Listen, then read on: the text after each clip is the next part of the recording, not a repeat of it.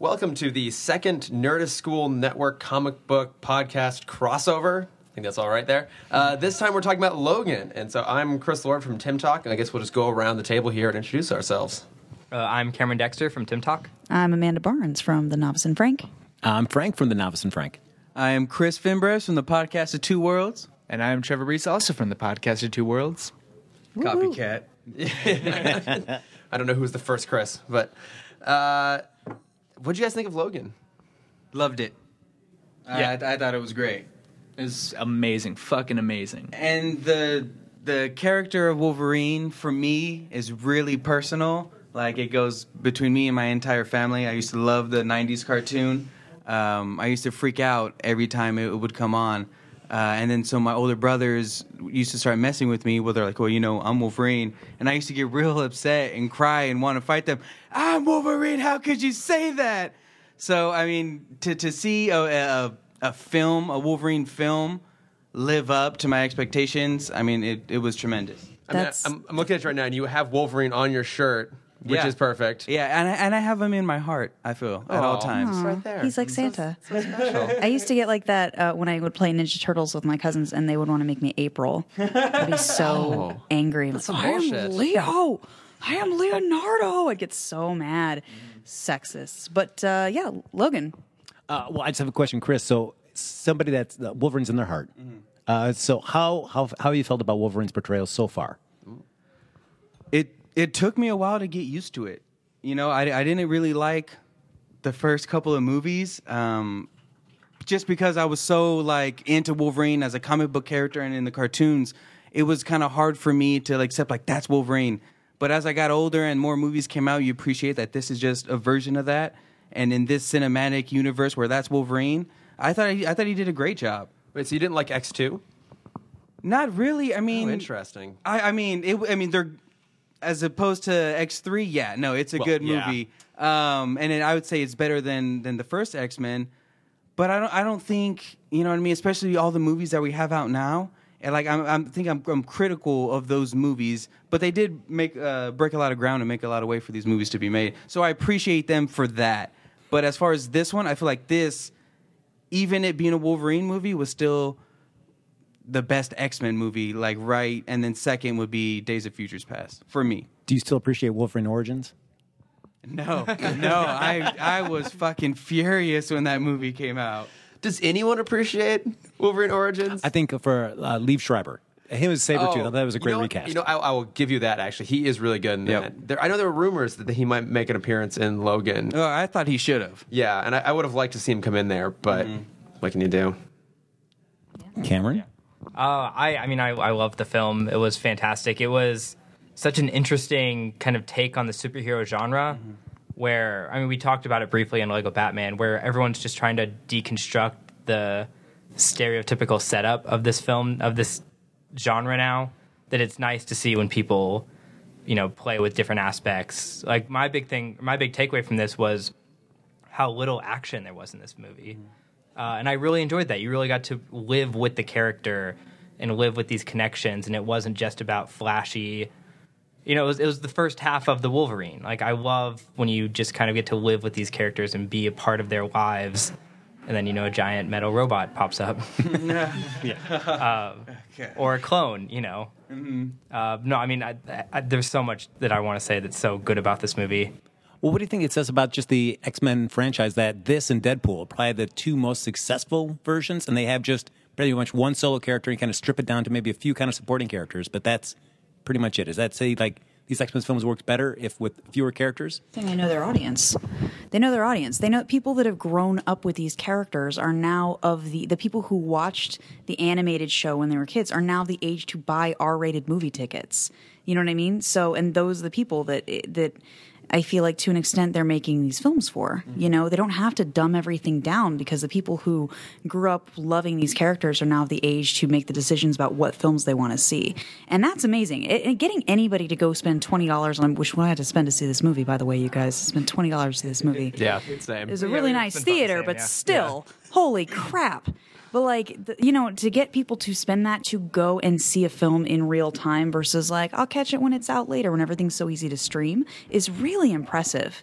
I think they know their audience. You look like you're gonna argue with me. Well, no, but I'm also saying it's like a year after X-Men Apocalypse, which that was a terrible movie. Yeah. Did anybody see X-Men Apocalypse? No, yeah, I did. I didn't love it, but Like- I think to your point, it's also like it's none of the audience, but the tone too, right? It's like making these movies rated R worked because like Deadpool is just raunchy and sweary and bloody and violent, and Logan's an asshole, and like letting him get to be violent and just I love that they got Professor X to start dropping F-bombs too. Like that made me so happy. It's such a departure from his character. But like Anytime Patrick Stewart curses, it's just like a gift. it's so delightful, right? You just can't help but smile, even if he's really cantankerous. And I think that they just knew, like, well, let's just make the most authentic version of these movies, and that just happened to be that they work better as rated R. But I think that's what other movies, including some of the X-Men movies, haven't known quite what to do, is what's the tone to strike. Yeah. Well, and that's why what's so weird about the R-rated Batman vs Superman. Like, though, I mean, I know all of us have talked ourselves blue in the face about why that movie sucks, but it's cool to see that Deadpool like created this market and allowed for these movies to finally be R-rated. But we're gonna start seeing like the bad side of that now too, of like forcing the grittiness onto characters who don't deserve that. Because Deadpool, yeah, Wolverine, yeah, these guys exist in worlds that are dark. Fantastic Four. Let's Fantastic do Four. it. Let's make it dark and Cronenberg-y. Like, yeah, that'll sell. That's like, what they've been missing. That's Yeah. why they're 0 for 4. When I They think just of haven't Jack had that R rating. Kirby, the king, That's just Cronenberg. For me, it's just consistency, right? In this, it was consistent. They set the tone. The tone happened to suit the character, and they maintained that reality throughout. You saw Stephen Merchant's name come up. I was like, Oh, yeah. man. And he was fantastic. Oh, yeah. Because he's a good actor, right? Who gets typecast, and I think did well as that role, as that part. But I think that I agree with you. I'm a little worried they're going to be like, oh, well, people are spending money on R-rated movies. Like, that's what we got to do. It's like it only works if it comes from a place of suiting the character and serving the story, you Yeah. know? And I And- think this did. Yeah, and absolutely. And you guys talking about tone absolutely nails it on the head. And I think with like Captain America, Winter Soldier, it was kind of like a political thriller. I think you could do different genres with just superhero characters. And I think this being like a Western, I think that's a good sign going forward. Not that it's R-rated, but it was able to tap into this completely other genre with these superhero characters. So you're not just watching superhero movies. Yeah. I think it was really cool. I think for Patrick Stewart to be able to play a different range in that character was really cool for me. Oh, Did yeah. you guys think that was awesome? Because how often, I mean, how old is he in real life? He's Late 70s? He's older. 70s So something? what a beautiful thing, I think, to be able to play on that when people are, I'm sure as you age, I see it happen, people start to treat you like you're like, oh, senile or whatever. You know what I mean? It's like, and you get to play this character that I think plays into those frustrations of being like, I'm not, like, I know, I'm right. Stop treating me like I'm a child because I've got years and years of experience. Yeah, and he calls him out at the beginning in that first scene that they have together when Logan's leaving. He says, "You're just waiting for me to die." Basically. Yeah, and it's cool to see. I think it's impressive to see new range being given to that character played by that actor who's played him now so many times that they're still Yeah. finding cool ways of exposing the layers of that character. Yeah, I mean, how often? I mean, so what? The first movie came out in 2000. 99, 2099. I don't know, whatever. But I mean, I think people keep saying 17 years is about the time frame from the original one to this one. Like for Patrick Stewart, like this is such a huge departure from where he started. Now, I'm probably the one person in this room that didn't love this movie. I liked it. I didn't love it. So, but I'm curious what you guys think. Did you actually think that Wolverine's arc in this was that much different than every other movie they've had him in? Because his kind of traditional arc is he wants nothing to do with whatever people want him to do, and then eventually turns around on it. And I felt like that was kind of the same thing again. Maybe done better, for but his it's kind of the character, same thing, definitely. yeah. But I think what this movie did better was have it be a lesson for Laura. I feel like because he said, a man can't break his mold. You know what I mean? He's Mark, and you can't shake that mark. So I think Logan is who he is. At the beginning of the movie, he's trying to like hide from that and this and that. But I think him teaching that to Laura about her not being turned into what they made him, like leads to her not being in that Wolverine trope of having to go through that over and over again. I will say the one part of the film that I did have an issue with is when they go to Vegas and they're hanging out at the hotel, and then Xavier has a seizure again. I feel like that was very repetitive of the first time we had that back when they're still in Mexico. So I was like, oh, I feel like I don't know if we really gained a lot out of that sequence. I feel like you could have stripped that out of the film and really not have lost anything. I think it's more just like creatively, you just have to introduce it. Because what that scene illuminates is he was the one responsible. Because I mean, a lot of us knowing the basis of this, knowing the Old Man Logan story, I think we're all sort of assuming Wolverine caused the death. Wolverine is the reason for their exile. Wolverine is the reason for his own brokenness. We really find it's Xavier was the cause of it. That we find that what he did at the casino was what he did in Manchester and killed the X-Men. And so I see what you're saying because it does sort of lose that oomph, but it also does introduce it, because if you're just introduced to Xavier losing his mind all of a sudden, then you're just like, wait, what the hell, like, what's going on? But I get what you're saying. I mean, the other thing they do introduce is that he's watching Shane there with Laura, and then they bring in the Shane kind of callbacks in there. But I still feel like, man, that was a lot. Oh, other than getting to see a slow motion, knives slicing into a man's face. Then, all right, then there you go. There was some pretty cool stuff in there. Yeah. I thought Shane was such a perfect inclusion. Like it's so symbolic of what they tell us very similar stories. But I thought because they were mentioning Shane that it was good, the movie, and we don't have to jump to this so soon, but I will say I thought it was going to end a little more ambiguously, because Shane famously ends ambiguously with whether or not Shane dies at the end. Whether or not Shane is riding off into the sunset and he's dead because the kid calls out to him like, Shane, Shane, and he doesn't look back. And there's a theory as to whether or not Shane has died in the saddle or not as he's riding off.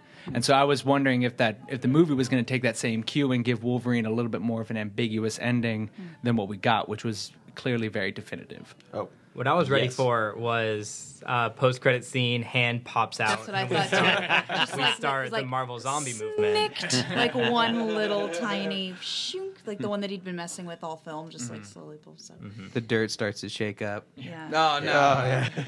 Well, he's 200. Like going off the cinematic X-Men universe, he's nearly 200 years old. Yeah. I looked it up. It's 1845 is when his claws pop. So he would have been born in like the 30s, like early 30s, 1830s. Oh, wow. So considering this is 2029, he's closing in on 200 years old. It looks good. He does. Yeah. Looks really, really good.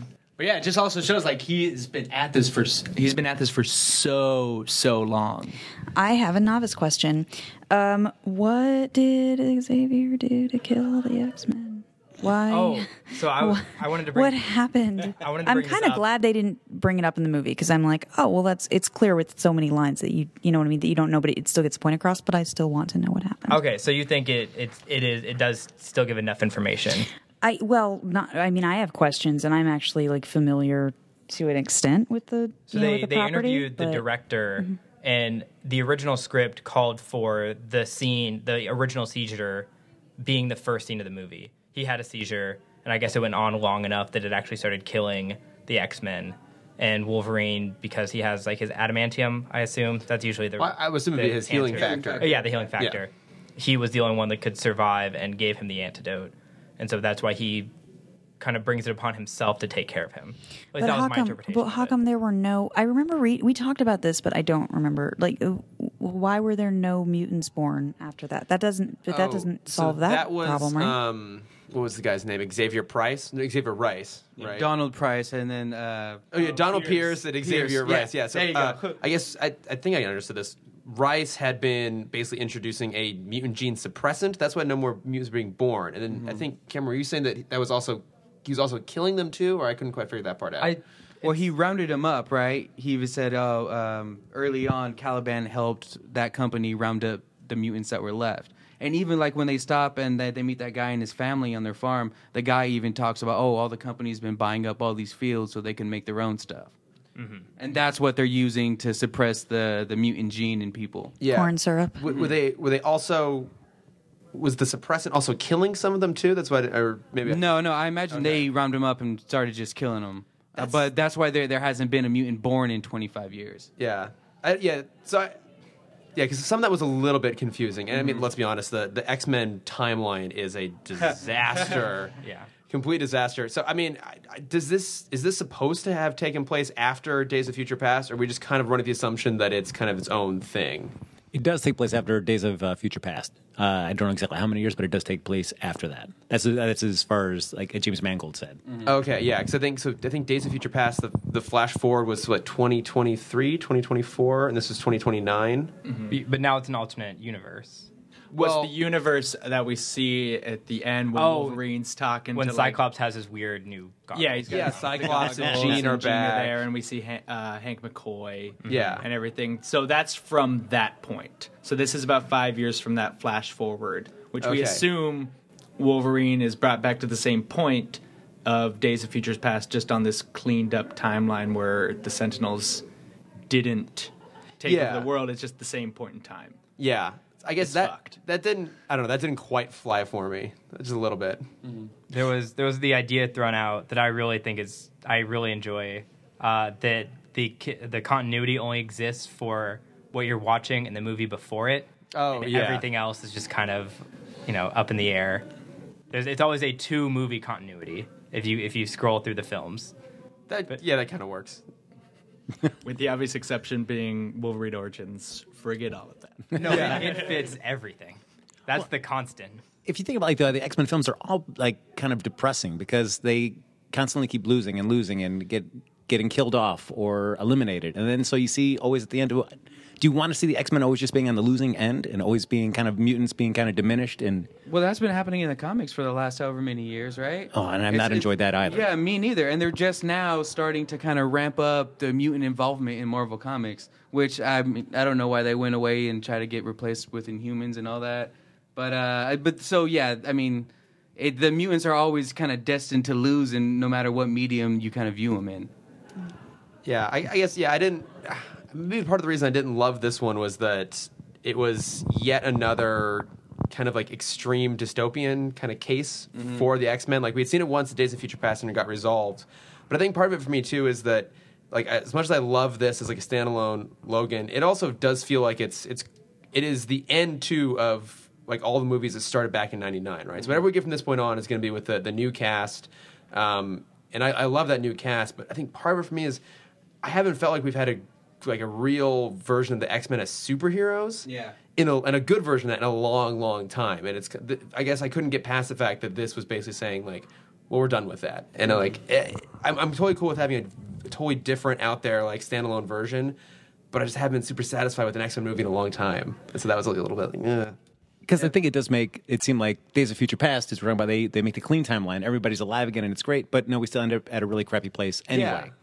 Yeah, we get nothing in between, and like it's clear. I think all of the sweet X-Men stuff that happened in that universe happened in the comics that Logan had. Yeah, clearly, yeah. Like I they want had this all the comic. suits on, they're all Yeah. traveling together. It looked real sweet, but I guess only a quarter of it happened. Yeah, we never got the suit. Yeah, I know, but that we bum- did that get the bums me hair. out. We got the facial hair though. Oh yeah, That was pretty a good great. moment at the end. I yeah. was pretty pleased with that.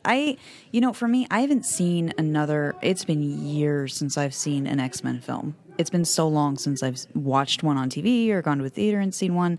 So for me, this one, in my mind, I'm basing it kind of more as its own standalone thing. Even though Yeah. it is the end of this arc, I loved it just as its own film. Completely. I think I still had questions, but I think you could walk in and see this movie. A girlfriend of mine came and saw it with me, and I don't think she had any idea, like maybe what we were seeing or what she was getting into, because I heard her go, "Holy shit, she's a kid!" Like next to me, as the girl was like attacking, and I'm like, "You had no idea, did you? Like what you were even getting into?" But I think just as a film, I think it's really well put together and really nicely done. And I think it makes you ask enough questions about the backstory, but I think you can watch it and understand it and enjoy it without necessarily knowing too much about the backstory. But I don't know, that's just me. Also, it shows how much this whole film franchise has been based on Patrick Stewart and Hugh Jackman. Yes. Like the entire thing. I'm is kind of just like, uh-oh. yeah, You guys like, are was- screwed. He was the first one to find Wolverine. Like the X-Men movie is Xavier sort of trying to pull Wolverine back from the brink, and that's always sort of been their relationship. like throughout it. It's just been throwing Hugh Jackman and Patrick Stewart together, and you'll get a good movie. Yeah. And this was just like, screw it, take out all the other X-Men, all the bad Rogue, shitty Cyclops, Jean Grey that we never really got right, and the two characters who have always delivered. And I mean, I agree with Chris's critiques of Wolverine as an embodiment of the comic book character, but I think the two of them have consistently nailed the tone of their characters and really understood them in such a way that nobody else really did. Even like the people who had time in the characters, like Ellen Page's Kitty Pryde, or like some of the other ones, like, all right, maybe, but like these two guys were the ones who got it consistently throughout, and then we just see an entire movie built on it, and they're the last two X-Men. It was fucking awesome. Yeah, I thought that was cool. Do you? I was thinking about this before. Would you have wanted to see Magneto in this? I mean, he doesn't really fit the story, but I think he's part of the. I feel like Ian McKellen has done a pretty good job as coming from someone that hasn't read for sure. the Like, I don't want to diminish that, but also like. But you did. But I did. But I feel like Magneto's sort of Xavier's Sabretooth. It would have been cool to see their thing wrapped up, but I think probably Magneto's dead. Yeah. He's got to be dead. Oh, yeah. And we don't see, he's one of the characters we don't see at the end of Days of Future Past, too. Like, I think deliberately they didn't want to go there so that we don't know what happens to him. So I think they want to have at least a little bit of runway with Fassbender if they ever bring him. I'm assuming they'll bring him back. Yeah, I mean, you would think that the helmet would stop all the seizures, like getting through, right? yeah, when he that's a was good freaking point. out. Like, that's what he designed the helmet for, to keep Xavier out. Wait, why didn't they just put Magneto's helmet on top of Charles? Wouldn't that have done it? I mean, That's true. It's too uncomfortable, damn it. I Yes, can't, I can't wear this fucking thing. I don't have hair. It fucking chafes. That's true. Although, that would have been like kind of like they had those cool throwbacks in the original Old Man Logan series, like Dwight's bridge where he's got the Ant-Man helmet on. It would have been cool, like while Xavier's in like the throes of his insanity when we first meet him, to see him like wearing the Magneto helmet. Just be like, because he was like doing like his Patrick Stewart Shakespearean voice throughout that whole scene. It would have been interesting to see him like even more crazed, like wearing that helmet, and maybe when like he's medicated, he takes the helmet off or something like that. But that might have been cool. I would like very much to see a Magneto Professor X musical. Oh yeah. Where they get together and they battle and then they become friends at the end and then they sing a song. That's I'm just going to put that into the universe. Yes, I'm on board for that. I saw them perform Waiting for Godot on Broadway, the two of them together. And it was that like was the most, like they did a show together. yeah, it was like the most magical pairing I've ever. And they're just BFFs. They're just best friends. And I'm like, just do something. I just want to see both of them, just the two of them together, being those characters in a farcical musical way. They are adorable together. They are. They're really just cute.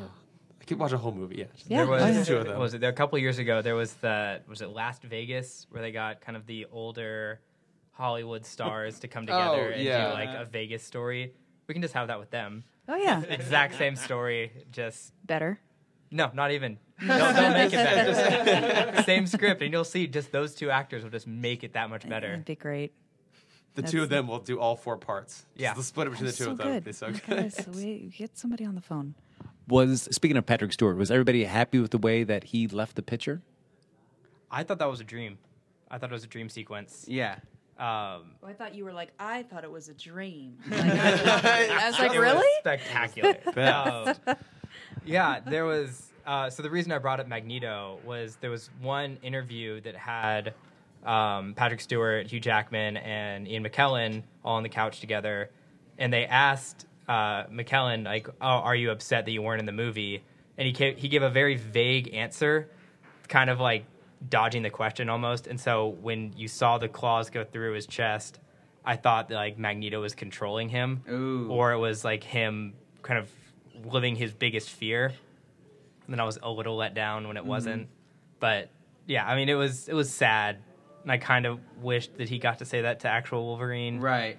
But yeah, it was. But just one moment of peace, like after being crazy and kept in this crazy bunker in Mexico for so long, just to have him that one like, oh, I'm in my head, I understand, and I feel this, but there was a little bit of happiness there. That part I like. The whole clone of Wolverine thing, we could, I'm sure we'll talk about, right? Yeah, I think that for me that kind of undercut that moment a little bit because, like, that was a really powerful moment with Charles kind of like getting his last little moment, saying goodbye, and giving us a little bit of information about what happened back at Westchester, and it was really sweet and then shocking, and then like, wait, the fuck? It's a clone, and that was the most ridiculous element, and so I was glad that throughout the rest of the movie that was actually played down. Yeah, I thought it was gonna be like the whole rest of the movie was gonna be the clone chasing him. Soldiers, like a whole. I was afraid that what was coming was a whole like super soldier army of Logans. Yeah, do you know what I mean? Actually, yeah, hang on, army. Just like a world full of Hugh Jackmans. Chris. Oh yeah, sorry. Okay, yeah. Not bad. Not bad. Well, we always joke that it's the Vin Diesel story where like no one can beat Vin Diesel except Vin Diesel. Yeah. No one could kill Wolverine except Wolverine. Right. So true. But if you look at the Xavier thing, it's his choice that he makes everybody stay in that house. Wolverine wants to keep going. Like, no, we're in a home. We're going to stay here for the night. And then everything goes down. So it's not only he that gets killed, but then that whole family they're staying with, they end up getting killed as well, just because Xavier was selfish. Or just tired. That piece road of weary. He's Like he wanted to take a years nap old. and got everyone killed. What an asshole. It's just a tired old man. Well, Chris, I mean, you did bring it up, the clone Wolverine. Like so many times in superhero films, it ends up they fight their opposite number or just like a duplicate of themselves. What's the consensus of the room? Did people like the idea that he fought a X-24? No, I didn't like if you were gonna do a copy Wolverine, just do mechanical Wolverine, since the Reavers are the enemy of this film, and they're all mechanically enhanced. So if you had a mechanical Wolverine thing, I could see that. But I felt like if you were gonna have Sabretooth anywhere in the movie, that would have been a cool place to bring him in. Yeah. Almost like Albert from the comics. Yes, exactly. Who was designed by Pierce in the comics. I didn't mind it so much, but there were some things that bothered me that I was like, did another scene go here that got cut for time? Because they had that whole thing where they're like, well, he only listens to the doctor. And the doctor's like, hey, come here, boy, come here. And then he just kept ignoring him. So, so I thought, I was like, oh, Clone Wolverine's going to kill the doctor. Mm-hmm. He's going to be like, yeah, right, motherfucker, I'm not listening to you anymore. And that didn't happen. So I thought it was I thought it was a little weird. Like, it felt like, information was given that wasn't paid off later, so I thought that was a little strange. Yeah, I didn't love it either, because what I really liked up to that point was that because they had depowered Logan to the point where other people were a real threat to him, that just kind of made it more interesting. But I was a little worried going in that the antagonism was going to be kind of soft in the third act, and I thought that their solution was kind of clunky. It was just like, oh, we'll just get a younger, better version, more powerful version like that. Well, I didn't think it was as clever as the rest of the movie had been in terms of doing something different. I don't know. I feel like this whole movie is deconstructing what Wolverine's left the world, and that's his rage and everything. He's like his animal instinct, which is embodied with the clone, and then there's the goodness and humanity that he's found in himself, and that's in Laura. So that was how I was reading it. I see everything like it is, like especially what Frank was saying, like the third act. Iron Man fights the Ironmonger, Captain America fights Red Skull, Thor fights... Like, all of them are opposite number fights. But with this one, I don't know, it felt like it was so tightly involved in Wolverine and deconstructing this character that it didn't mind that it was a clone, because then it just maintains that circle. It makes it even tighter. Like, it is sort of ridiculous that it's a clone of Wolverine, but at the same time, then it keeps the focus on Wolverine and not, like, Sabretooth or something like that. Mm-hmm. Yeah, that's a good point. I thought they could have used Daken, his son, and I thought the battle could have been with who's Wolverine's rightful heir, like who takes after him, his biological son who's mad and crazy, or this clone who has his heart. You know, I thought that could have been a cool aspect if you wanted to tackle it that way, like a better reveal of someone to take him down, who if you want to keep that circle closed, you know. Yeah, for sure. That actually would have been a really cool idea. Yeah. What did you guys think overall of Laura? Just the way they did the fucking character? amazing. I love her Yeah. so Probably, much. other than the Wolverine Professor X relationship, she was probably the best part of this entire movie. She was Oh, yeah. Killed it. She was so good. She literally killed it. She killed it 87 times over the course of this film. Well, it took an hour and a half where she even says her first word, and she does she's just silent. She's so good. Yeah. in those moments. But you knew what she was thinking and feeling the entire movie without her having to speak. The actress who played her killed it, man. And just smart choices being made, I think, with the character. Like, not even just her acting choices, but the way that they wrote her. The choice to make her female, first of all, I think is cool. It could have just easily been like a little boy. And to make her, Mexican native. Like, Yes. I think that's Thank you. like, I fucking baller, stood up and cheered when she started speaking Spanish. It was awesome. that was it was really such a cool reveal. I wanted great. to bring this up because it's my one like little nitpicky thing. If they're all cloned and raised in Mexico, why is she the only one with an accent? Well, I don't know. I think most of them look Mexican. But and Richter kind of had like an accent where he knew both. But I think she's just like young and feral, and she didn't speak much. And that she did speak, she got in Spanish. But just the fact that I got a bunch of Mexican kids running around with superpowers was the coolest thing I've ever seen in any superhero movie. It was really cool. And like weirdly, I don't know why it also felt so timely, but it did to me. Yeah. It felt very timely in a way that I like. I mean, there's some obvious ways, but I'm like, man, it also in ways that I couldn't fit my finger on because they're trying to get north. They're trying to go to the border to be safe. And I was like, touche, without beating anything over the head. Yeah, and you know even what I mean? had the guy standing up in the limo in the beginning when Oh Logan's God, running. those USA, exactly USA. those Yeah. douchebags in the limo. Like that. It looks about right. Yeah. Yeah. And Welcome to Tijuana. Yeah, right. Well, and it is really timely too. If you think about it, this would have been written a year and a half, 2 years ago. I would imagine. By the time they actually wrote it till now, and yeah, there is a lot of like really topical themes going through there. But again, yeah, it's like. This is why I love movies like this, because you can have those things in there and you can have those ideas present and they're not like right in your face, but you can connect with them like, oh, like it has a positive thing to say about like people, or it has like it's putting a good idea onto the world that doesn't have to be like a I don't know, like a topic movie. I don't know the word I'm looking for, but yeah. No, it didn't throw it in your face like, oh, these kids are a different race than all the other mutants you've ever seen. Yeah. It was like, these are kids and they're abused. And Gabriella, the lady who was raising her, even said like, hey, they think that we're poor and stupid. We're poor, but we're not stupid. Right. Well, I think too. I don't know. I really liked her a lot, and I was like, I don't remember the last time I saw a film with a little kid like that, with a little girl who didn't have a moment where she was like adorable and precious, and like this girl was not adorable nor precious. She was fantastic. And she, her acting chops were amazing, but she was strong and vulnerable in a really adult way, but she was never fucking precious. And I love that. I love that scene where she's just riding on, like when they when Xavier and Wolverine are watching the video, and then they look up and she's just riding the horse. Oh, There's yeah. just something about like her stare, and it's just like it shows that she's been robbed of her innocence, like fully and completely, to the point of not even even knowing how to handle this like kids ride. Right. She's just like sitting like, and it's like almost like when you see her start it up again and get to see like her like face The straight little on. flicker. Yeah, Yeah. it's just like a little bit of flicker, but then she's just like in the motion of it, but yeah, it's just so crazy to see those little flickers and moments too. Could you imagine if your daughter had adamantium claws and was a ninja? I'd finally like her. She's finally earned my love. Now, for 17 years, who was excited? Because I know you screamed and jumped up there, but did you scream and jump up when Richter was introduced? Finally, after 17 years, we get Richter in the film. Yeah, and because I was just expecting side characters that were just invented for the movie, but to have an actual new mutant in there and be that, like, that's him. In that universe, that's Richter. And yeah, that whole thing kind of meant a lot to me specifically, you know? I want to talk more about, if we can, about Stephen Merchant's character. So you guys all know who he is.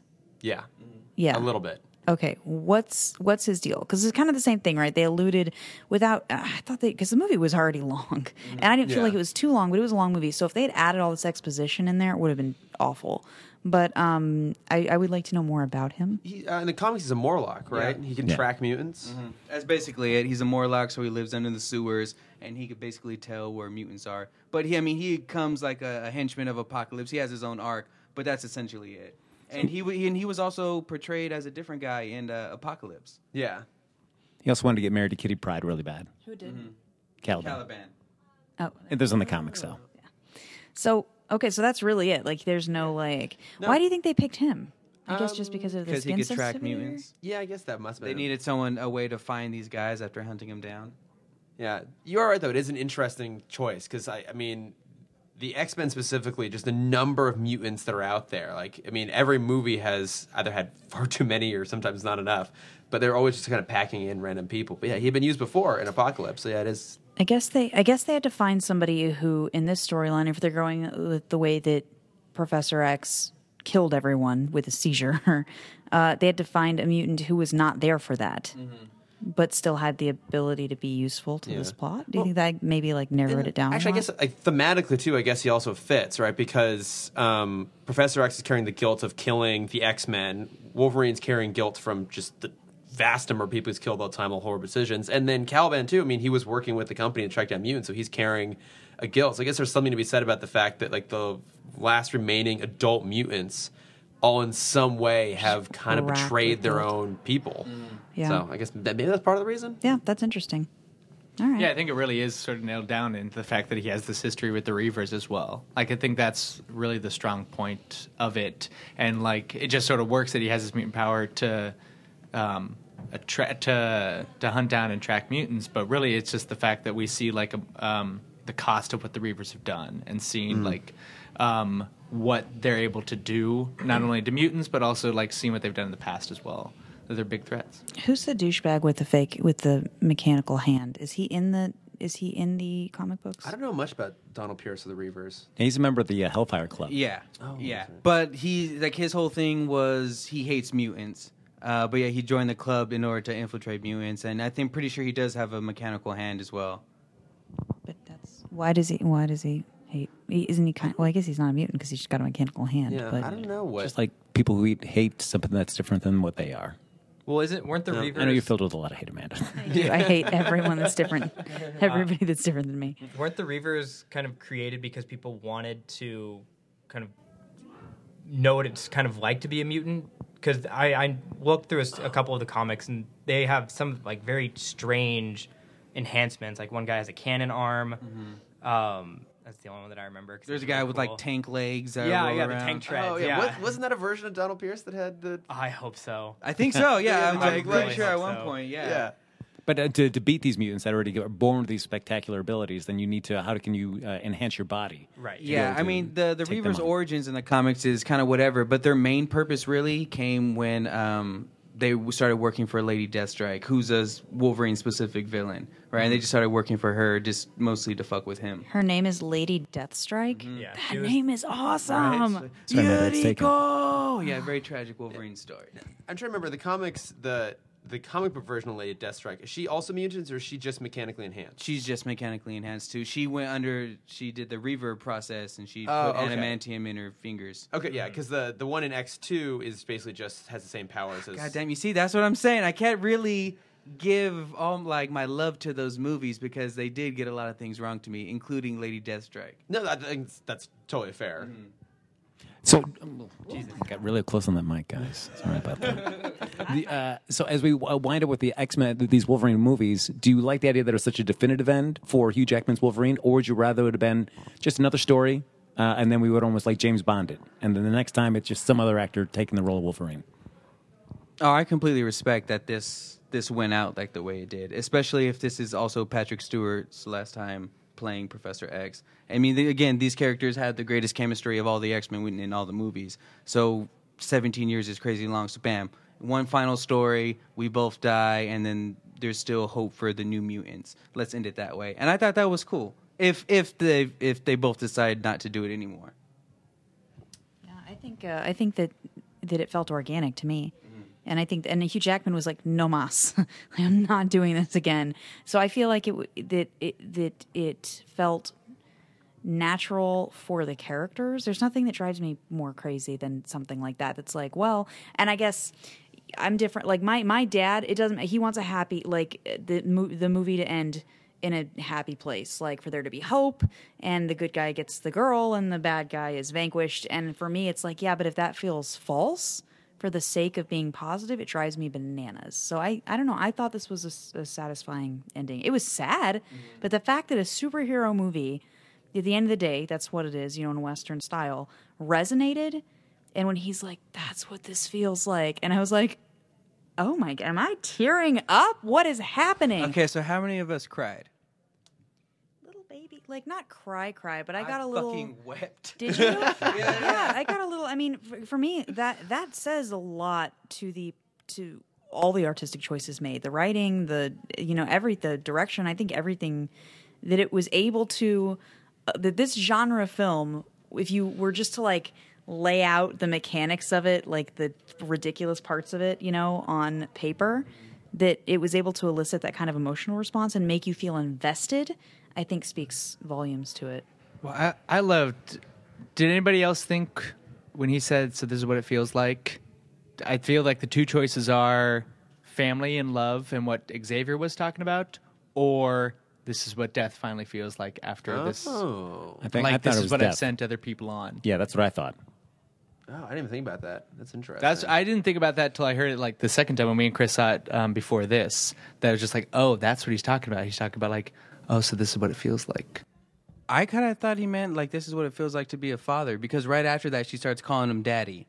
So I thought like maybe that's where he was going. But I mean, anything that you could pull from, those are all like three good answers that I would accept.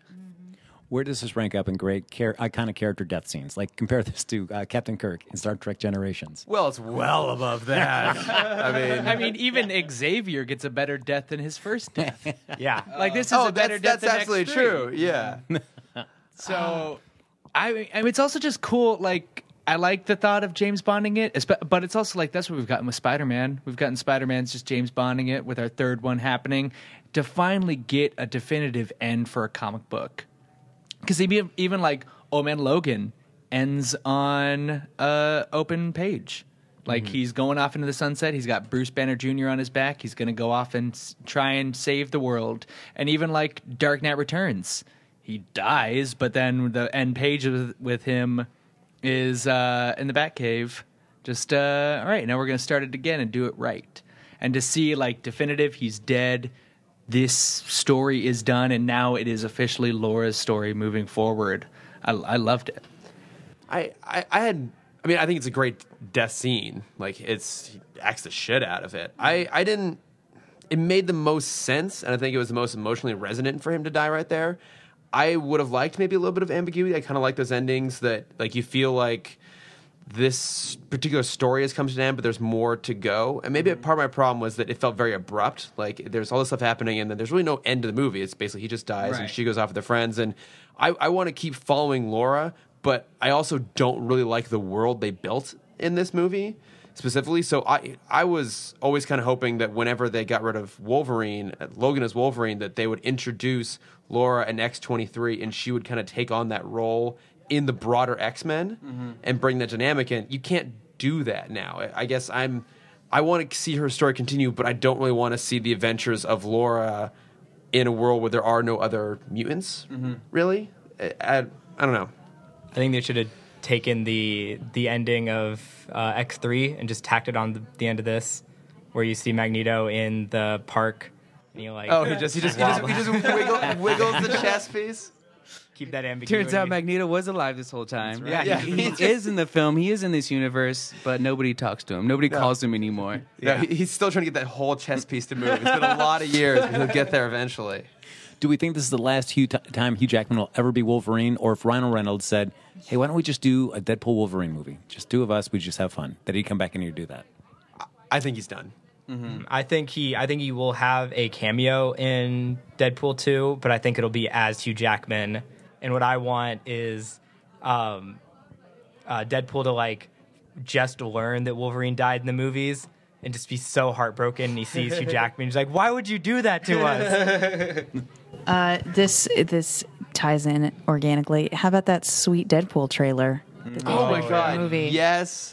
Your thoughts? I was convinced for a second, like, all right, they're opening it up with the death of Deadpool, and that's like the start of what the end of Mutants is the death of Deadpool. Yeah. And for the whole, like, for a little bit, I'm just like, all right, this is kind of crazy, this is kind of wacky, but I'm in. I'm down The to way see they how did this it was goes. really smart. Just like lights go down. I don't know your theater, but it's like finally the previews are over. Remember to turn off your phones. And then it was like Deadpool trailer, but it felt like it was the movie starting. Well, it's like a Pixar movie. It's really You smart, get a little yeah. Pixar short, Yeah. and then Yeah. you get the full movie. Yeah. It was awesome. Definitely. I loved it. I mean, the John Williams Superman score is probably my favorite score of all time, and they used it so brilliantly. Yeah. I loved it, and like there was so many Easter eggs in there alone, like Nathan Summers coming soon, and Oh, like coming. Oh, I see. yeah. oh, I didn't even notice that. Wow. But also, I had heard, because I only watched it online afterwards, but that Stan Lee was cut out of the theatrical Oh yeah, presentation. there's two different versions of Yes. it. Both of Yeah. them are really funny. They are, yeah.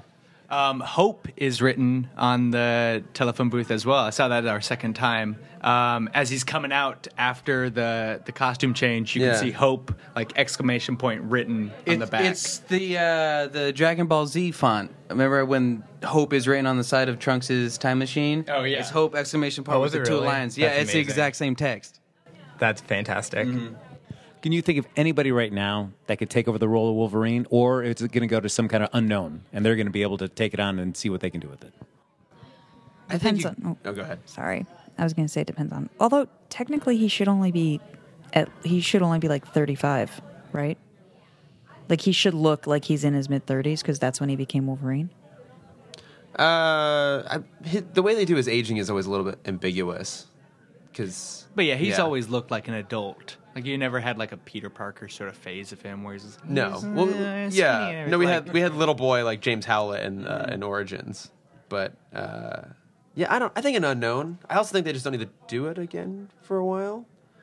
I think there's so many other mutants to explore, but Did you guys notice that Gambit's face on the comic book cover looked a little fat, a little Channing Tatum-esque? Big Channing Tatum. It was a big Oh, I Channing didn't even Tatum head. notice that. I was like eagle-eyeing him like, that's motherfucking Channing Tatum's head. It's all round and shit. It's not skinny and Yeah. properly Remy LeBeau. It's fucking, they're still trying to get that damn Gambit They're movie off the still ground. trying. They're still trying to give him the accent. I think the delay is just him like they just He can't quite Yeah. nail it. He Well, they has just you go in and the whole movie is just him dancing dressed like Gambit. That's the yeah, whole he doesn't thing. say a word. Fine with that. Yeah, I mean, probably still go see it, but I'd You want should to know have to that's what strip I in was the getting bayou. But if you think, like, given the success of this movie, and it's certainly going to do great in the box office, it's already done great this weekend. I don't know. I can't imagine them going more than like 3 or 4 years before we see some Wolverine on the film. I feel like that's just such a great character that you don't want to leave that hanging on the vine for too long. to. I will see you in 3 to 4 years. This exact same booth. That's true. We'll be back. Microphones. Well, they don't know, what do really have to nail their next couple movies without him. The 80s or what is it, 90s X-Men yes, movie they they're got going to do, the New Supernova Mutants. Yeah. Coming and then- down the yeah. pipe, which will basically think just be Dark Phoenix again. Which, I mean, you got to start with good Yeah. Phoenix first, though, right? Before Yeah. you go dark, Well, I you mean, have they- to start they with regular Phoenix. Kind of did that in Apocalypse. Yeah, you saw Phoenix Ish. briefly. Yeah, but we also saw the same thing in X2. Like, Yeah, we saw they- her briefly, and then we saw what happened in X3. So. Yeah, they did such a great job setting her up in X2. Oh, yeah, that was real cool. damn it, Singer! Did I hear? So are there plans to do? Because it just occurred to me, how awesome would it? Well, I think it'd be really fun if they did a very like an 80s full on 80s X-Men film, like old costumes from like the almost like from the animated series, like and really kitsched it a little bit. Is that what they're doing? Because I think No, that the would, 80s that would film be was awesome, Apocalypse. though, right? That was their. If they had a chance to do it, and at the end of the film, they all kind of appear in costumes, but Yeah. it's fucking 10 seconds worth of costumes. Wouldn't it be great if they did that though? Wouldn't Yeah, that be I know. that's what legitimately I really want to fun? see. Yeah, like they have never really been superheroes, Right. And like just do that, and they came so close, but I think they're so bound to Singer's aesthetic, which worked at the time, but we're now at the point where you can do full comic book costumes, look at everything else Marvel has done, and they're like, I think they were just too late getting to that. I wish they would do a period piece, like it set in that time Yeah. with those costumes and make it bright and make it all those things with a really fucking awesome soundtrack and have it be like all the fun of Deadpool with the accuracy of like Stranger Things. Yeah, but You know no, what I mean? they'll probably do it for the '90s. Let's be honest, like the '80s would have been way more fun than the '90s. It's just Yeah. gonna be a whole bunch of like grungy. grunge and pop, and it's gonna be Especially when you had the arcades and all that stuff and bright colors, anyways, with the '80s. Yeah, no, that was a missed opportunity. We got that Star Wars joke though. Yeah. Oh, that was an the apocalypse. third one's always the best. Yeah, or there was the worst. a weird.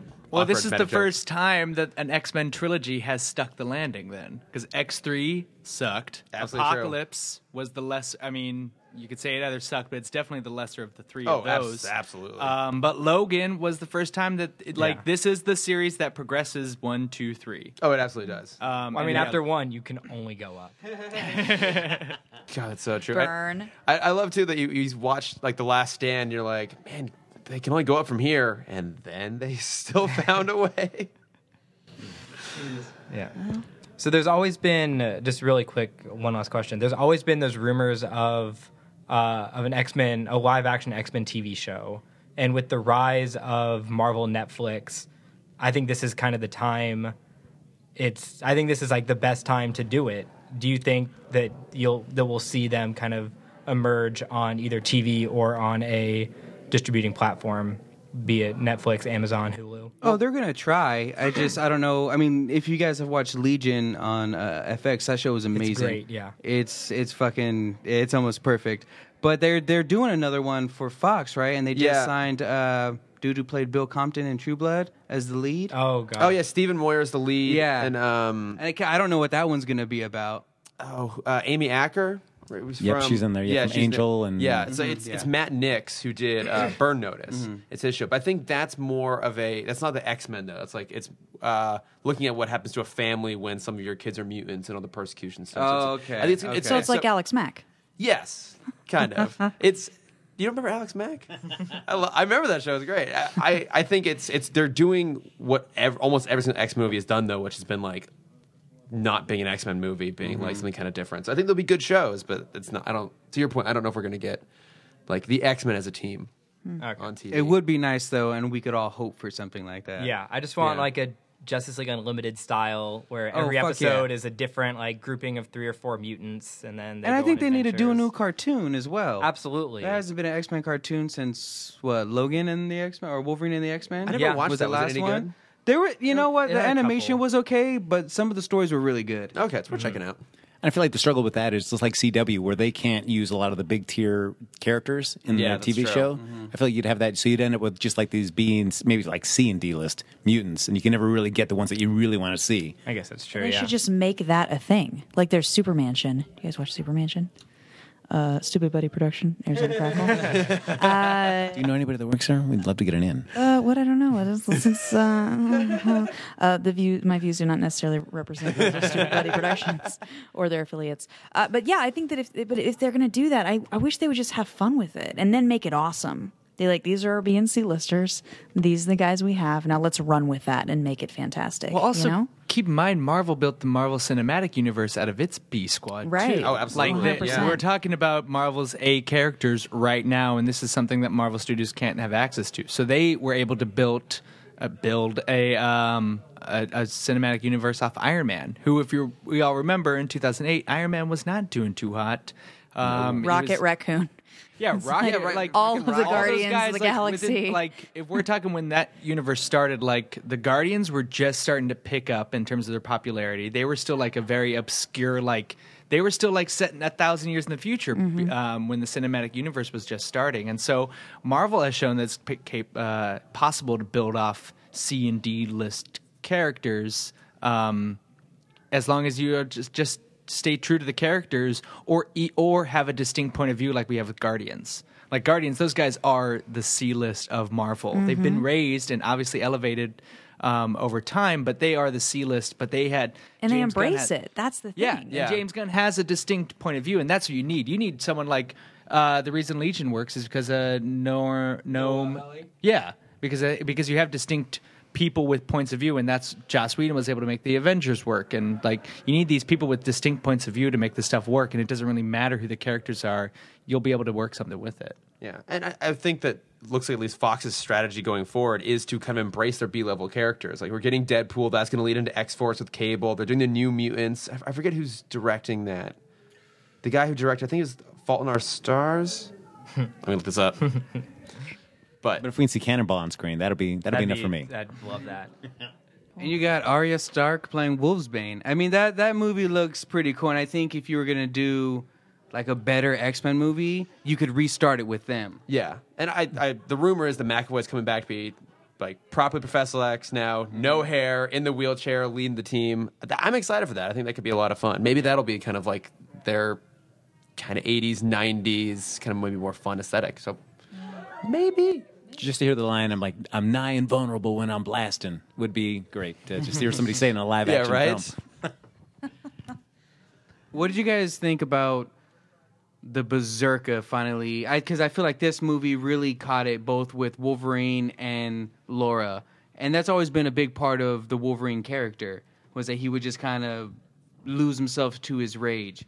And I mean, I've seen it in a few of the other movies, but in the fight scenes, and they're not very long, which I kind of like because they're like Western gunfights, bam, bam, bam, bam, bam, and then it's over. Right, yeah. And I think the I'm trying to imagine this movie without the R rating, and it's almost I don't know what funny. the fuck that would look like. Yeah, exactly. It'll look like all the other times Wolverine has killed people in these movies. You Where they just just kind of see him put his side pan. hands in, and you could just kind of picture what that would do to somebody. This movie actually shows you what those claws do to people's bodies, to flesh and bone, and I thought that was fucking sweet. Yeah. No, I mean his final like rage run, like because again I was kind of like waffling all the way through, but that last moment, I'm like, oh, this is fucking awesome. Yeah.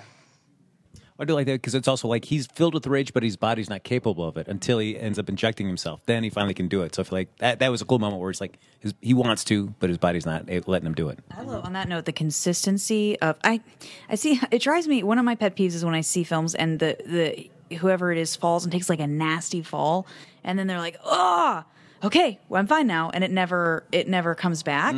He did a great job of maintaining the limp was consistent, like all of his, the way in which he moved and delivered his lines, and he just looked so weary for most of the movie. And then when he got pumped up on that serum, he's like, look what I'm like 50 years old, I can still do it. Like, so it played that, it popped that up that much more, because even though he was fighting and there were some pretty fantastic action sequences in this movie, he still moved like somebody who was weary, and just like really pushing through it and looking like somebody who, like when he goes to sleep, he's like asleep in that cot for 2 days. Yeah. While the kids are camping, basically. I'm like, yeah, he's probably just like, oh, all I want is just like a recliner and like, golf network. Yeah. Like it looks like this is all that he wants. He just wants a beer. He Yeah, just wants man. to sit someplace and drink a beer. He just wants a bar.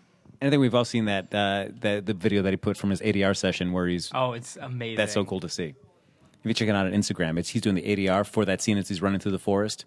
And so it starts just so you see what part of the film it is, but then it pans over just to Hugh Jackman doing the ADR work and just seeing him just in street clothes doing his thing, but just really kind of channeling that Wolverine rage. That's cool. ADR, that's automated dialogue replacement, Frank? Why that is. Things that you can learn about if you take the world famous studio tour at Universal Studios Hollywood, the entertainment capital of LA. On that note, we're getting to that point where that's a wrap. Oh my gosh! the timing on that. You can't take the tour guide out of the tour guide. Yeah, I can't do it. You might be able to hear this faint round of applause coming from the class next door. Thank you. That was for you. perfect. That was for you guys. Yeah, That thanks. round of applause. Thanks a lot. Well, next we got Guardians Volume 2. Yes. Yeah, April 28th is kicking off the summer season. Summer season. That is crazy Oh my soon. gosh, I can't even wait. I'm so excited. The new trailer dropped. We all see that. Yes. Yeah. I've watched it obsessively. I love that Fleetwood Mac song now. Oh, I know, right? Chain? I've listened to it Wonderful. so many times. Now we're I- not treating Fast 8 as a superhero movie. Just checking. It's not Fast 8. It's the Fate of the Furious. So get it right, Frank. I like Fate of the Eight is what I usually call it. You can get both of them. Cameron's dragging me to go see that. I'm I so I pumped. am not Yes. enthusiastic. And if about we're that. not gonna, I mean, if we're gonna count Fate of the Eight, we have to count Power Rangers. Oh yes. Because All right. that is the movie that I don't think I've been excited for a bad movie in such a long time. yeah. And Chinese theater is actually they're playing the original Mighty Morphin on the big screen. Wait, that's what? pretty They cool. are? Yeah. I was going to talk to you about this after the podcast. We have to go. We gotta wrap it up. We gotta We got to wrap it up. All right. All right, so closing it out for the podcast of Two Worlds, I'm Trevor Reese. I'm Chris Fimbres. From the Novice and Frank, I'm Frank. I'm Amanda. Oh, and from Tim Talk, I'm Chris. I'm Cameron Dexter. Please listen to all of our podcasts on, Yeah. on the Nerd School Network. Yeah, make sure to check out the Nerdist School Network for all your podcasting needs. And go see Logan. Yeah, Yeah. do that too. Oh, hopefully you've already seen it. We just ruined everything for you. I think we'll end this podcast with the best word, spoiler alert. Thanks, guys. The Nerdist School Network. For class and show information, visit nerdistschool.com.